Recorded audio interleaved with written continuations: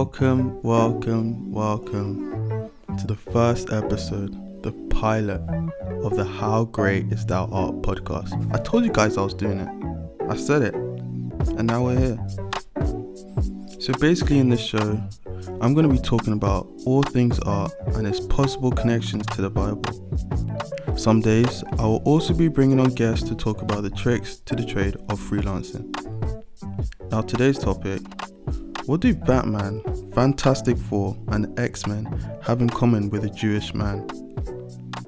Today I'm going to talk about how pretty much all things superhero that you see today were created by Jewish men. I'll also be adding in a few unconfirmed theories about the relations between certain heroes and Bible characters. So let's get into this.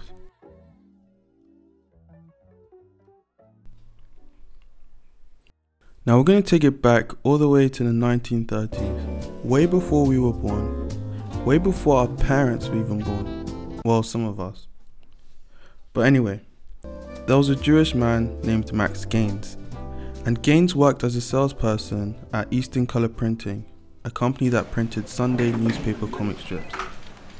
After working there for a bit, Gaines realized that if they were to package these comic strips together, they could create promotional publications.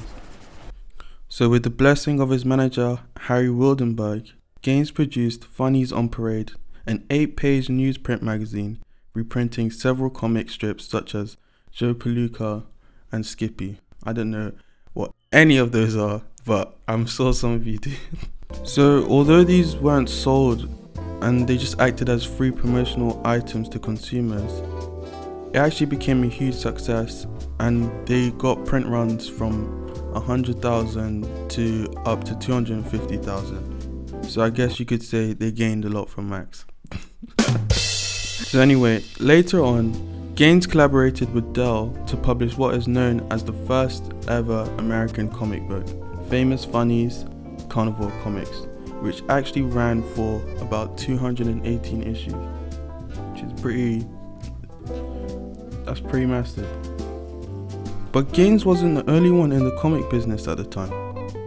In 1934, Major Malcolm Wheeler Nicholson, another Jewish man, formed National Allied Publications, and they published the first American comic book with original material, New Fun. NAP wasn't the only company that Wheeler Nicholson owned though. He was also owner of Detective Comics Incorporation, DC Comics, formed in 1937 with his friend, well, I use the term friend lightly, Jack. See, I can't even get his name right because he's a snake. And I'll tell you why. So after working together for about a year, Leibowitz kicked Wheeler Nicholson out and bought NAP, his private company. Now if that's not a snake, I don't know what is. But wait, there's more. At the time, Leibowitz also owned a company with our old friend Max Gaines called All American Publications. And he basically just brought that in to this combined company that he had. So Leibowitz was basically the Thanos of the Jewish comic community.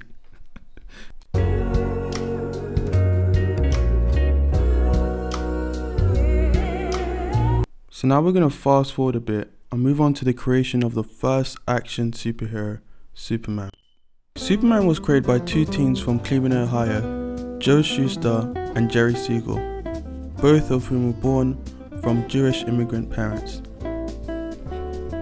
Now Siegel and Shuster had been developing the Superman character for years, hoping to sell it as a newspaper comic strip, but unfortunately they had no luck. After 5 years of no luck, they finally agreed to publish Superman in a comic book. So in 1938, they sold all their rights to Detective Comic Incorporations. Now, we all know who owned Detective Comic Incorporations at the time, so we know this is not going to end well. Enter Thanos. Now, it wasn't as bad as I'm making it out to be. They were both employed as principal writers for the Superman comics at DC. However, they later regretted their decision after realizing how popular Superman became. Oh, but it gets worse. Enter Thanos again. So previously, Siegel had also submitted a story of a child version of Superman called Superboy, but DC rejected it, or so he thought. During his military service in Hawaii, Siegel found out from Schuster that DC actually published the Superboy story.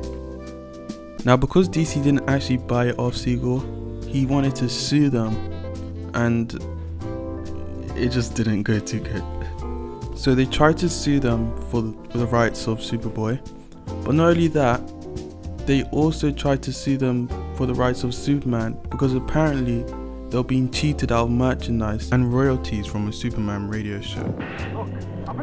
The conclusion of the trial was that Siegel and Schuster gave over the rights to Superman and Superboy for $94,000, which is a lot. But later on, Siegel got divorced to his wife and was only left with $29,000. Wow. I told you, Thanos is dangerous. So because I spent so much time on that story, I had to. It was juicy. I'm just gonna rush through the rest of the timeline.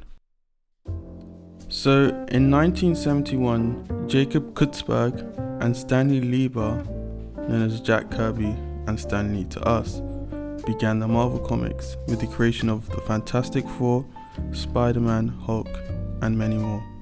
That wasn't meant to rhyme, but it did. In 1976, Chris Claremont created the X-Men series. And in 1978, the first graphic novel was created, A Contract with God, by Will Eisner. Now, a question that might be on your mind right now, besides what's for dinner, is that if all of this were created by Jewish people, why aren't there any Jewish superheroes or villains? And to answer your question, I don't know, maybe pasta. But also, there are... That was so bad. Yes, it was. But yeah, there are Jewish superheroes out there. And villains, don't forget the villains. So Kitty Pryde from the X-Men, you know, the girl who could walk through walls, was actually modelled after an Israeli teenager, said by Claremont, the creator himself. In some comic books, you can also see her wearing the Star of David around her neck. The Flash, Barry Allen, is also Jewish, as we see in a 1988 comic where he is celebrating Hanukkah. In order to bring the sales back up of the X-Men, because it was kind of falling in 1975, Claremont also rewrote the backstory of Magneto and turned him into a Holocaust survivor. And finally, my favorite one, the Thing is actually Jewish. In 2002, you can see a comic where he's celebrating his late bar mitzvah. It's actually kind of funny because he's wearing like is it called a yarmulke? No, it's called a kippah, He's wearing a yarmulke. It's called a kippah. It's just this big like rock. But yeah, the Thing was actually a metaphor for the Jews who were being discriminated because of their skin color, which is quite interesting. Now you may still be wondering, but why weren't the biggest characters overtly Jewish? Why wasn't Superman Jewish? Why wasn't Spider-Man going to the bodega and ordering a baconless egg and cheese on unleavened bread? Well, the reality is, America was pretty anti-Semitic at the time, with demands to exclude American Jews from American social, political, and economical life. So in order to be accepted, the Jewish assimilated and adopted American aliases such as Stan Lee instead of Stanley Lieber and Jack Kutzberg, changing to Jack Kirby. This would also explain why the biggest superheroes such as Superman, Batman, Spider-Man aren't overtly Jewish. This is also the reason why there were so many Jewish people working in the comic book industry.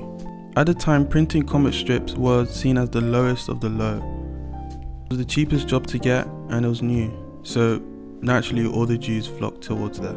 Although it wasn't explicit, many resources that I read claimed that these characters that weren't overtly Jewish had hidden messages in them. Just like the Jewish, Superman was also an immigrant cast out from the planet Krypton. His name Kal-El in Hebrew actually means all is God. In fact, although not confirmed, some go as far as even to say that Superman was basically Moses. And if you look at their stories and compare them, it's not that far-fetched. If we go back to his name, Ka-El, meaning all is God, some interpret that as the voice of God as well. And as we know with Moses, he was the voice of God to the Israelites at the time. By this, I don't mean they thought he was God, I mean that he would communicate God's messages to them. Moving on, his entire backstory is so similar to Moses, it's crazy. Superman was abandoned. Superman was sent off in a spaceship to a different family. Moses was sent off in a basket to a different family. Both of them were adopted by people that don't look anything like them and had to conform to a new society.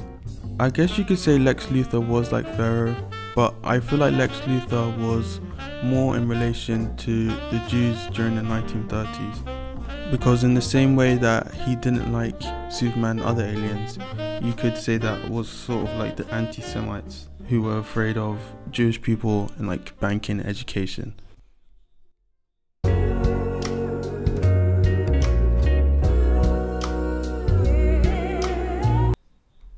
Okay, so some final thoughts by me. I thought it was quite interesting learning all of this. I was really surprised to know that every single superhero and villain was basically created by Jewish people. But it sort of makes sense. If you look at the whole superhero franchise today, you can see a lot of similarities it has to biblical stories.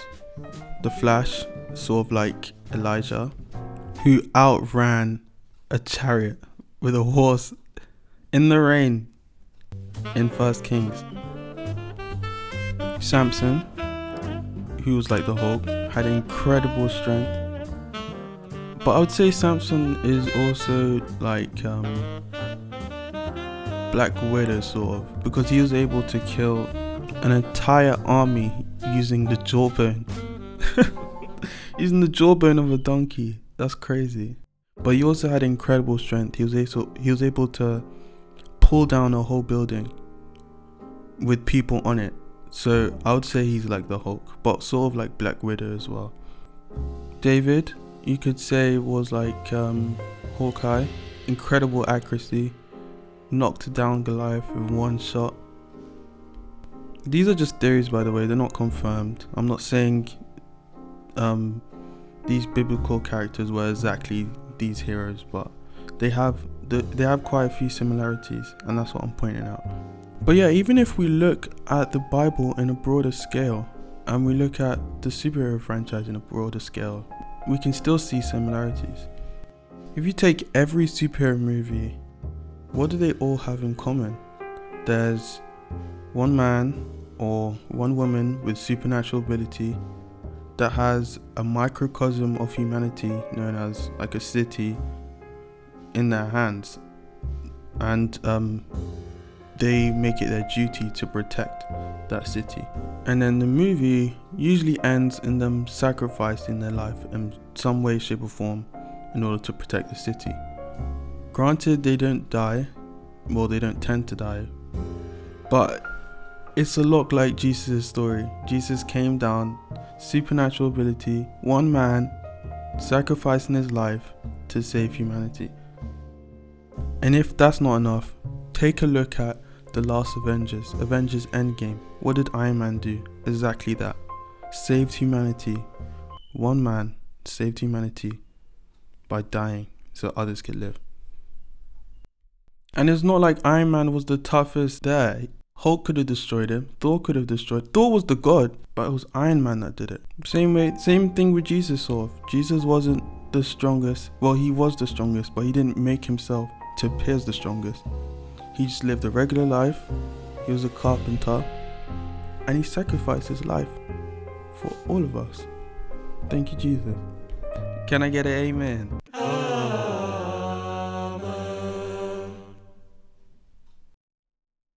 But yes, guys, that's all we have time for today. I hope you guys enjoyed this podcast. And today's question is going to be, if you were a superhero, what would your power be? What would your name be? And what would your weakness be? I'm going to post that question on my story. You can follow me on Instagram at joshuaob.art. I'm going to post that question on my story, and I want you guys to answer it. And the next podcast, I'm going to read out the best answers. Thank you guys all for listening. The next podcast is going to be something big. We're going to be talking about Harry Potter and the Torah. I know that sounds weird, but just trust me on that one. So again, thank you guys for listening, and have a blessed day.